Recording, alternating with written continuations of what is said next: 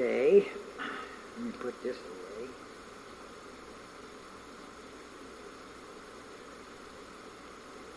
Let's turn to the 12th chapter of the book of John.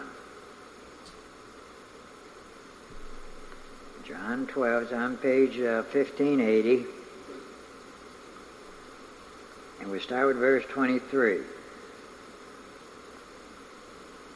And Jesus answered them, saying, The hour is come, that the Son of Man should be glorified. Verily, verily, I say unto you, except a corn of wheat fall into the ground and die, it abideth alone. But if it die, it bringeth forth much fruit. And he that loveth his life shall lose it, and he that hateth his life in this world shall keep it unto life eternal. And if any man serve me, let him follow me where I am. There shall also my servant be. And if any man serve me, him will my Father honor. Let's bow our heads. Another precious portion of thy word. And we ask tonight as we look into it that thou wilt open our understandings, take our mind off of things in the world, even just for an hour, and may we be blessed by learning more about our Lord Jesus Christ. We pray in his name. Amen. Once again, we have our Lord saying, the hour is come. And this particular hour is not 60 minutes.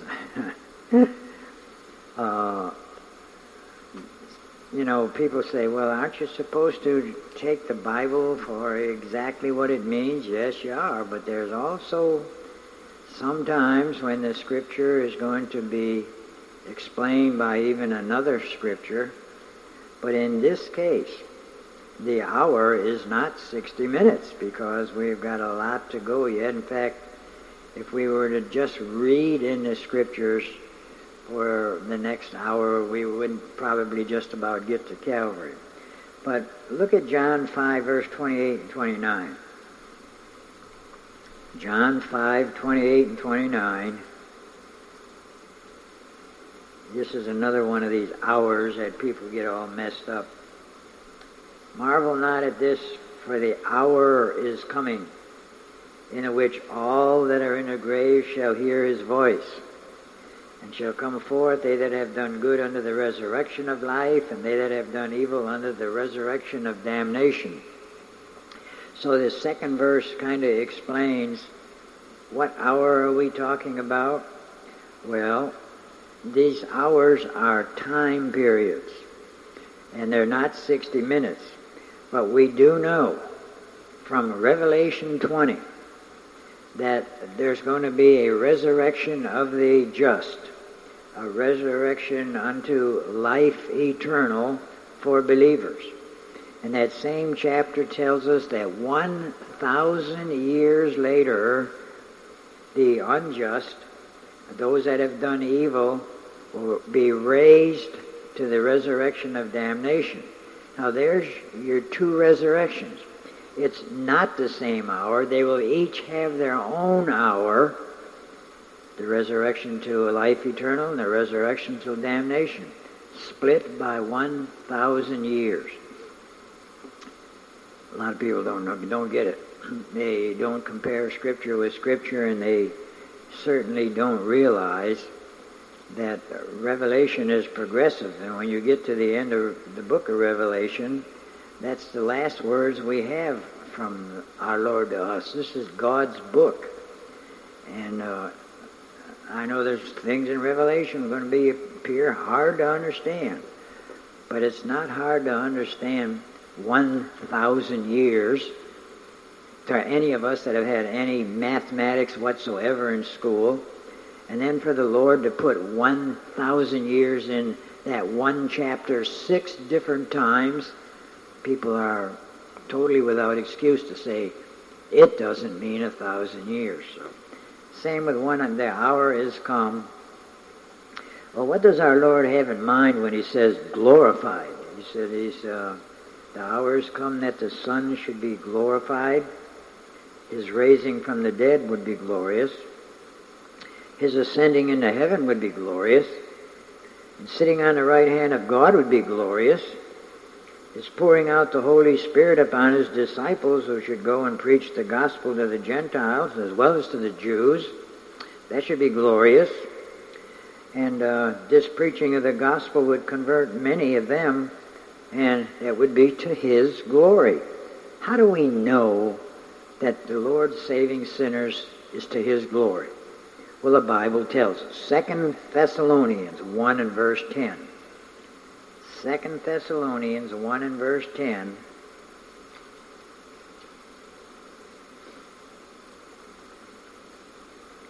It says, when He shall come to be glorified in His saints, and to be admired in all them that believe in that day. But then in the brackets in between it says, and to all them that believe, because our testimony among you is believed. Paul's always telling who he's writing to or who he's working with to be followers of him. If you believe what the Apostle Paul taught, you'd have eternal life. Because he talks about Christ and he talks about eternal life. Well, regardless of how this was to be accomplished, always uppermost in the mind of our Lord Jesus was to do the Father's will, which was to love those and save those whom the Father gave Him. Here we go back into basic salvation. What's basic about it? The very fact that God is the originator and author of our salvation, and man had no input into it whatsoever. But we'll go to John 6 and look at verse 37 through 40. John 6, 37 through 40. All that the Father giveth me shall come to me. Very enlightening bit of fact there. The Father gave Him a people, and He said, this people the Father gave me, they shall come to me. There's nothing in the road to hinder them. There's going to be bumps in the road. There's going to be, there might even be detours in the road, but they're still going to make it. They shall come to me. And him that cometh to me I'll in no wise cast out. Here's a good reason. For I came down from heaven not to do mine own will, but the will of Him that sent me. And this is the Father's will which has sent me, that of all which He hath given me I should lose nothing, but should raise it up again at the last day. So this here again is another word, day. It's not 24 hours. This last day is going to be a day in this dispensation. It's not going to be the end of the world, a last day period. It's only the end of this dispensation when it has to do with resurrection. The very next thing that we are looking forward to is the day of resurrection, when the Lord comes to give us our bodies. Regardless of what's going on in the world, there's nothing right now that has to happen before the Lord comes back. So this can take place at any time. The day that He raises us up from the dead, He calls it here the last day. It's the last day of the day of Gentiles too. Well, go to John 17 now just for a moment, and we're going to look at verses 2, 23, and 24. John 17, 2.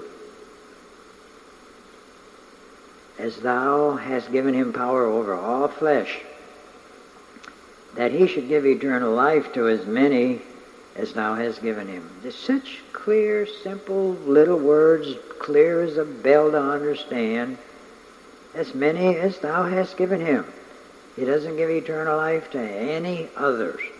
There are no joiners, and there's nobody getting left out. The ones that the Father gave Him, He will give eternal life to. And verse 3 is so good too. And this is life eternal, that they might know Thee, the only true God, and Jesus Christ, whom Thou hast sent. You know God the Father, you know the Lord Jesus Christ, you have eternal life. When you're coming to the Lord Jesus Christ, knowing that He is the God-man, He will reveal the Father to you. How does he reveal? Well, just like we just got through reading in John 6. He said, this is the Father's will, that of all that he gave me, I'm not to lose a single one. It's the Father's love to you as a sinner is the reason why the Lord Jesus Christ came to pay our sin debt and earn a perfect righteousness for us that we could have eternal life. Well, here the Lord Jesus is saying that he wills the same thing, that his love toward those whom the Father gave him, wanted them to always be with him and behold the glory that was as the God-man Redeemer. I forgot to read you John 17:24-23. Verse 23 says, I in them and thou in me, that they may be made perfect in one, and that the world may know that thou hast sent me, and hast loved them as thou hast loved me. Does the Lord Jesus want us with him? Well, that's what he says. In verse 24, Father, I will that they also whom thou hast given me be with me, where I am, that they may behold my glory. Now, you and I aren't there yet.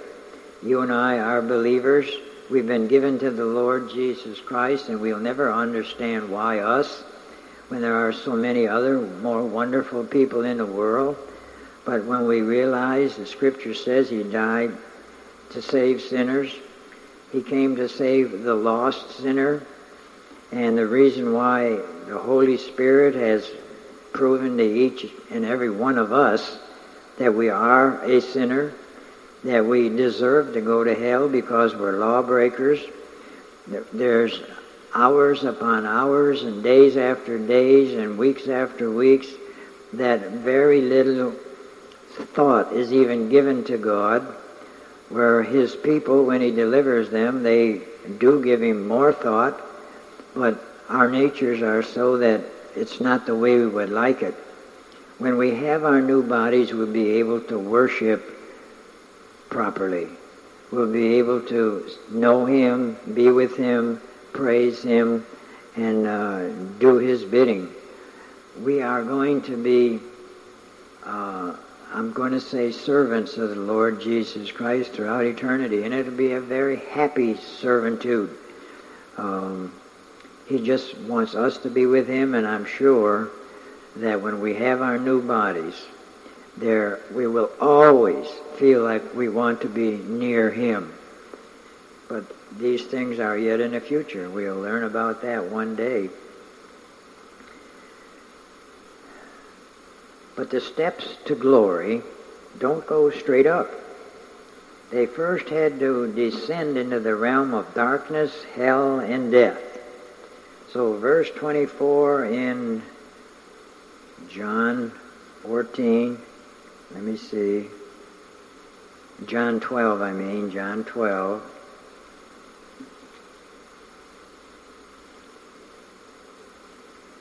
Page 1580, that's the 12th chapter of John, verse 24. He's going to tell us. Here he gives the disciples a mini parable showing that he must die. How does he say it? Verse 24, Verily, verily, I say unto you, except a corn of wheat fall into the ground and die, it abideth alone. But if it die, it bringeth forth much fruit. He speaks of one grain of wheat. As long as it sits in a granary, before it ever was used for planting, it produces nothing. Our Lord, in applying that to himself, said it abideth alone. That is, if he had not died, he should have been alone.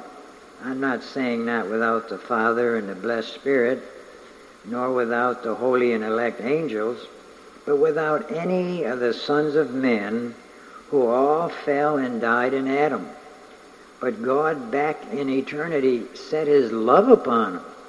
And so the Lord Jesus Christ had set his love upon them. And this is what we mean, there wouldn't be one of them saved, but had not Christ died, none of them would have lived. no one's sins would be paid for, no one would be justified, no one would be regenerated. Christ would abide alone in heaven without them. But here's his will. And we already read it in John 17:24. The Lord Jesus Christ, praying to the Father, says, I will that those you have given me be with me where I am, that they may behold my glory. Wow, how wonderful. Now, why would our Lord use the word wheat to compare himself with? Well, wheat is the most excellent of all grains, and he, our Lord, is the chiefest among 10,000 angels or men. Wheat is pure and clean. Our Lord, even in his human nature, was pure and free from sin. Look at 1 Peter 2:22. 1 Peter 2:22, page 1790. Now, Peter is one who is going to just say exactly what he has seen or exactly what he thought and not hold his tongue. But here he says, who did no sin, and neither was guile found in his mouth. And he observed the Lord Jesus Christ for a good 3.5 years. And he found no sin and no guile.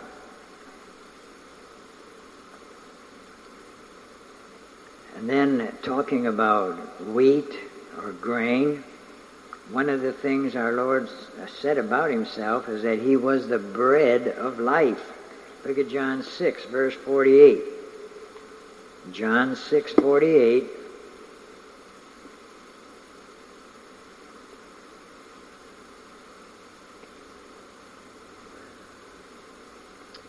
I am the bread of life.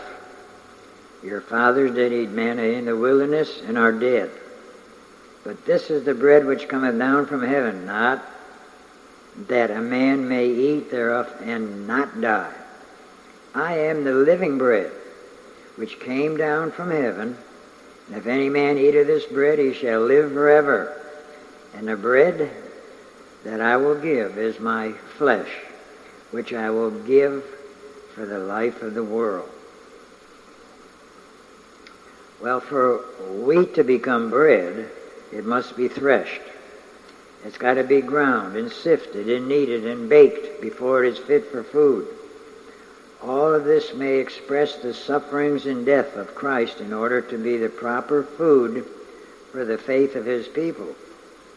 We are reminded that all of this was the Lord's doings. Really?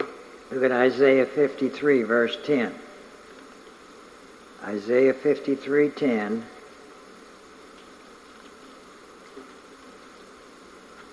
Yet it pleased the Lord to bruise him. We just said that wheat had to be all worked over and beat up. He hath put him to grief. So it's God's doing.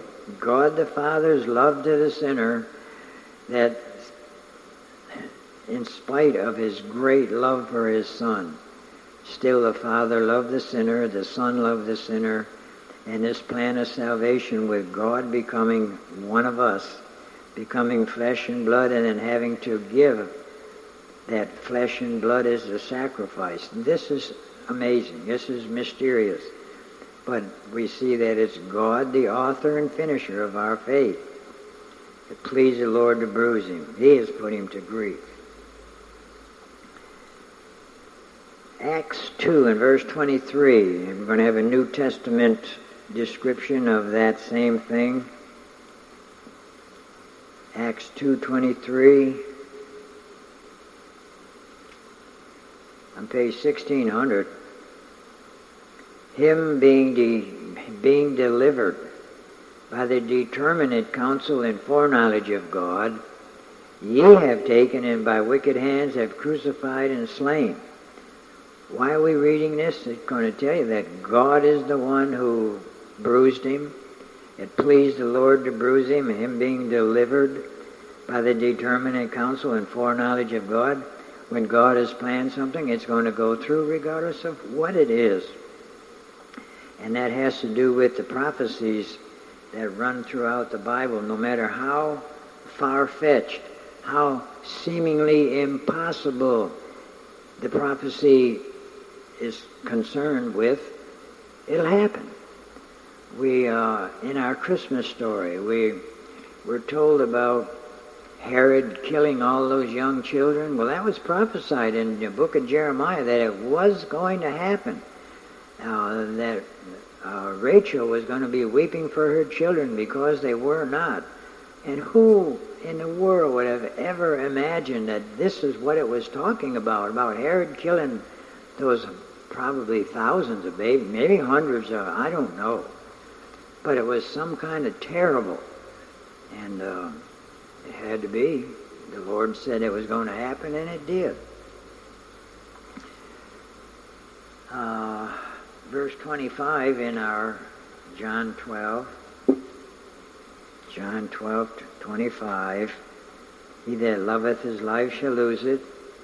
He that hateth his life in this world shall keep it unto life eternal. The suffering and death of our Lord Jesus was unique. That is, there's no other death was like his. His was a pre-planned death.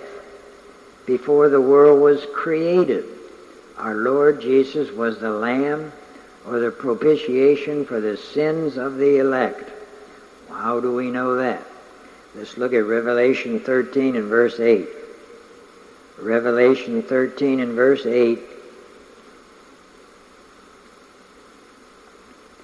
Always, when I turn to this scripture, I have to tell you that this chapter is about the Antichrist, when he's in his glory, when he is ruling the world, when the Lord is letting him fulfill the purpose that God preserved him for. But verse 8 says, and all that dwell upon the earth shall worship him, talking about the Antichrist. But these people that worship the Antichrist, their names are not written in the book of life of the Lamb slain from the foundation of the world. When was the Lord Jesus Christ crucified? Well, at least 4,000 years after Adam was created. So this is in God's plan or in God's mind as if it's already happened. The Lamb slain before the world was even created is what that means. So that's kind of wonderful. This sacrifice is God's purpose. Where does we talk about purpose? Well, look at 2 Timothy 1:9. And we've been there many, many times too. Boy, am I glad Paul put this in the Bible, because if I was to try to mention something without it being here, it would seem kind of out of place. But verse 9 says, who has saved us and called us with a holy calling, not according to our works, but according to his own purpose and grace. That's why he saved us and called us. When was it given to us? Which was given us in Christ Jesus before the world began. You mean we were fitted up with the Lord Jesus Christ even before the world was created? Yes. You see, God doesn't learn anything new. He's known everything from eternity past. And part of that knowledge that God knew was that we were one of those that God gave to the Lord Jesus Christ to be our substitute. He will never understand it. I can just merely give you facts from the Bible. God planned all this before anything was created, and it included even our names written in the Lamb's book of life. Now, if anyone has a problem with God exerting his own purpose, doing what he wants to do, we will have to look then at Daniel 4 and verse 35. Daniel 4:35. What's that going to prove?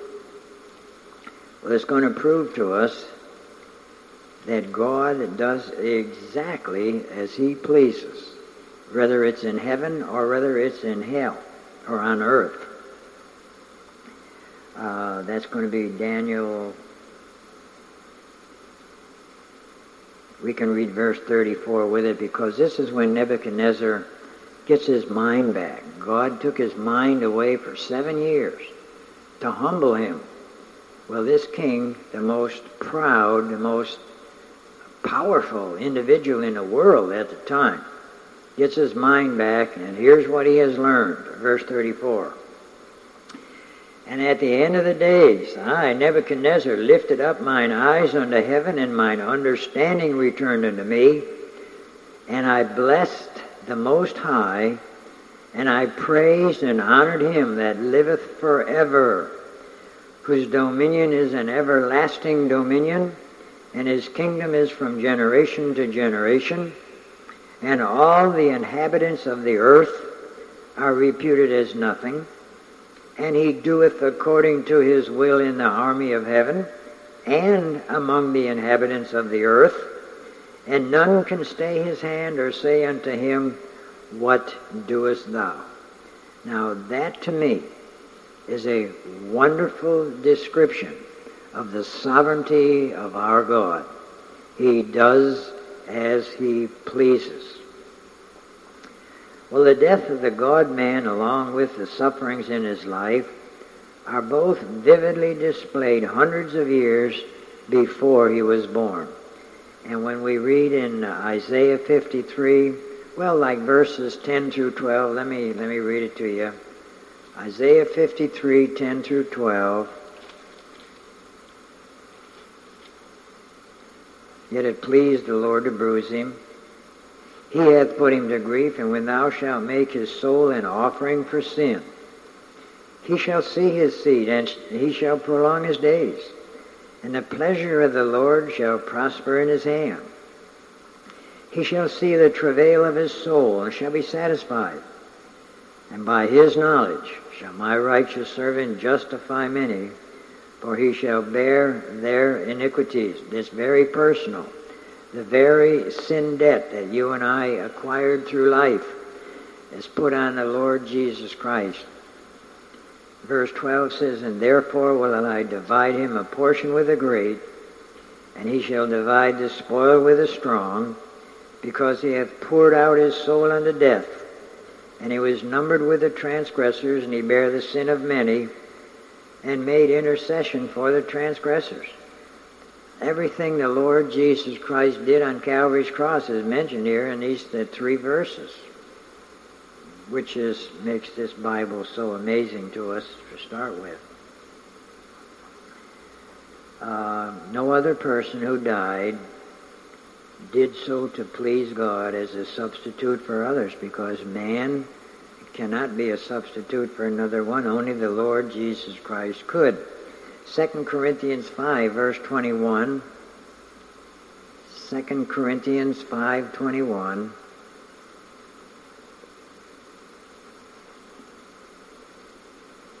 For he hath made him to be sin for us, who knew no sin, that we might be made the righteousness of God in him.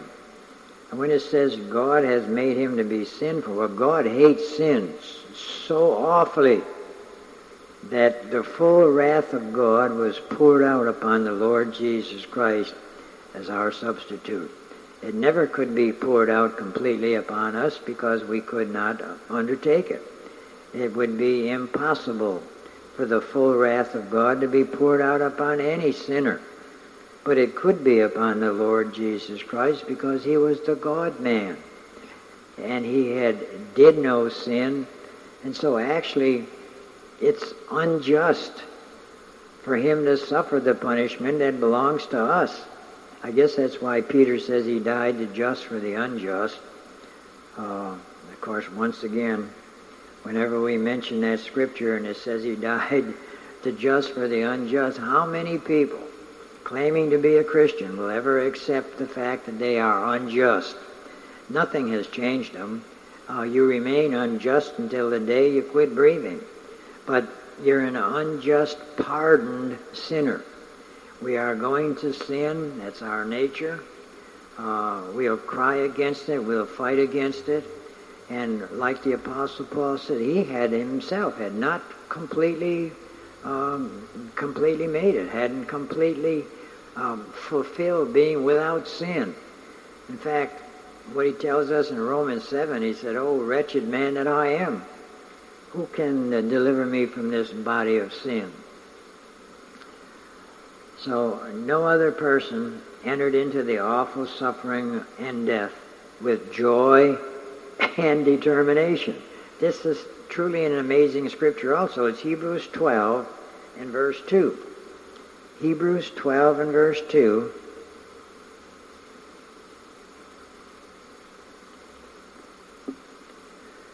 "Looking unto Jesus, the author and finisher of our faith, who for the joy that was set before him endured the cross, despising the shame, and is set down at the right hand of the throne of God."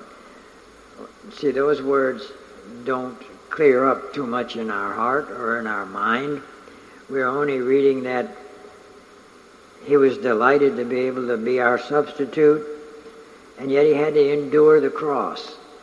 The horrible, horrible suffering, if any of us would have to face that, we would probably quit breathing. It was horrible to undertake being crucified. I'm sure that type of death was ruled out shortly after it even happened. It was a Roman invention. It was horrible. There may be other worse ways to die than that, but that was certainly so that his blood could be poured out. Okay? Now these scriptures that we just read to you and that some of you looked up are the most important words that you'll ever read or hear about. How you receive them, how you act upon them, how you believe them determines where you will spend eternity. You see, in the verse just before this, verse 25, our Lord spoke of his death and that it would bring forth much fruit. Now the fruit goes through the same process. It's part of the same tree or vine. Spiritually, all of God's children die with Christ. It's, look at Galatians 2:20. Galatians 2:20.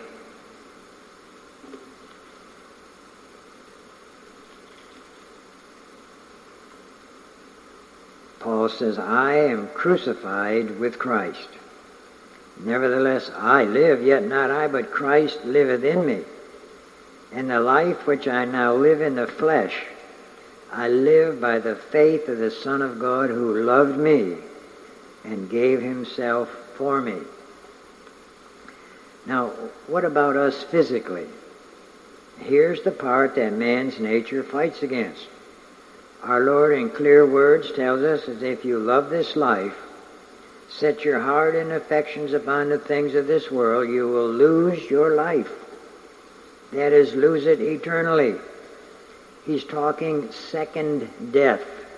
He's talking spending eternity in a lake of fire. And all God's people love their life. This is a natural thing to do. Not to love this life is unnatural. Now, every school of learning is geared to teach us how to succeed in life, how to be a leader, how to be a winner, how to improve your life, how to be popular, how to win friends and influence people. But only the Bible and God's ministers warn you to use this life to get to know Christ and serve him. So when we were talking about God's people in this world, you will love your life because your life is hid with Christ. The unbeliever has nothing to hide his life in but sin. To serve Christ in this world is to bring frowns from the world upon you. Really? Look at John 17, verse 14. John 17:14. "I have given them thy word, and the world hath hated them, because they are not of the world, even as I am not of the world." You know, people that have a dislike for the gospel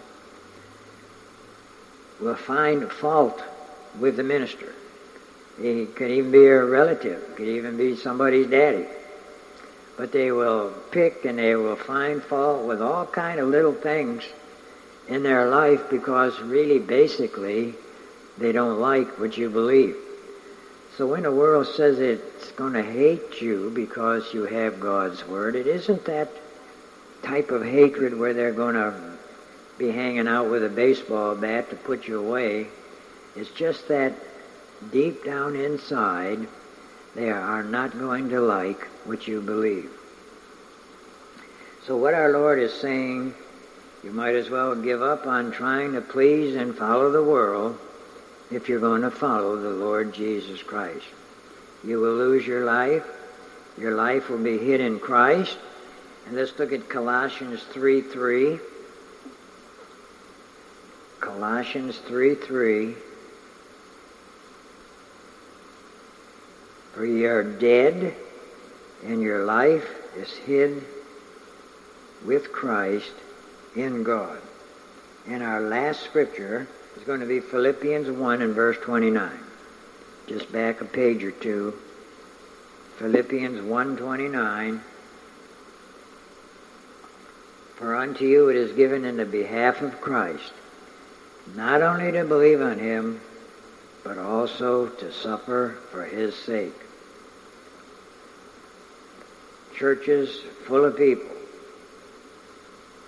All people have with Bibles do not know that's in the Bible. They can't see giving up anything, changing anything, as long as they add religion to their life. They'll continue their life as they've been doing, but they will go to church.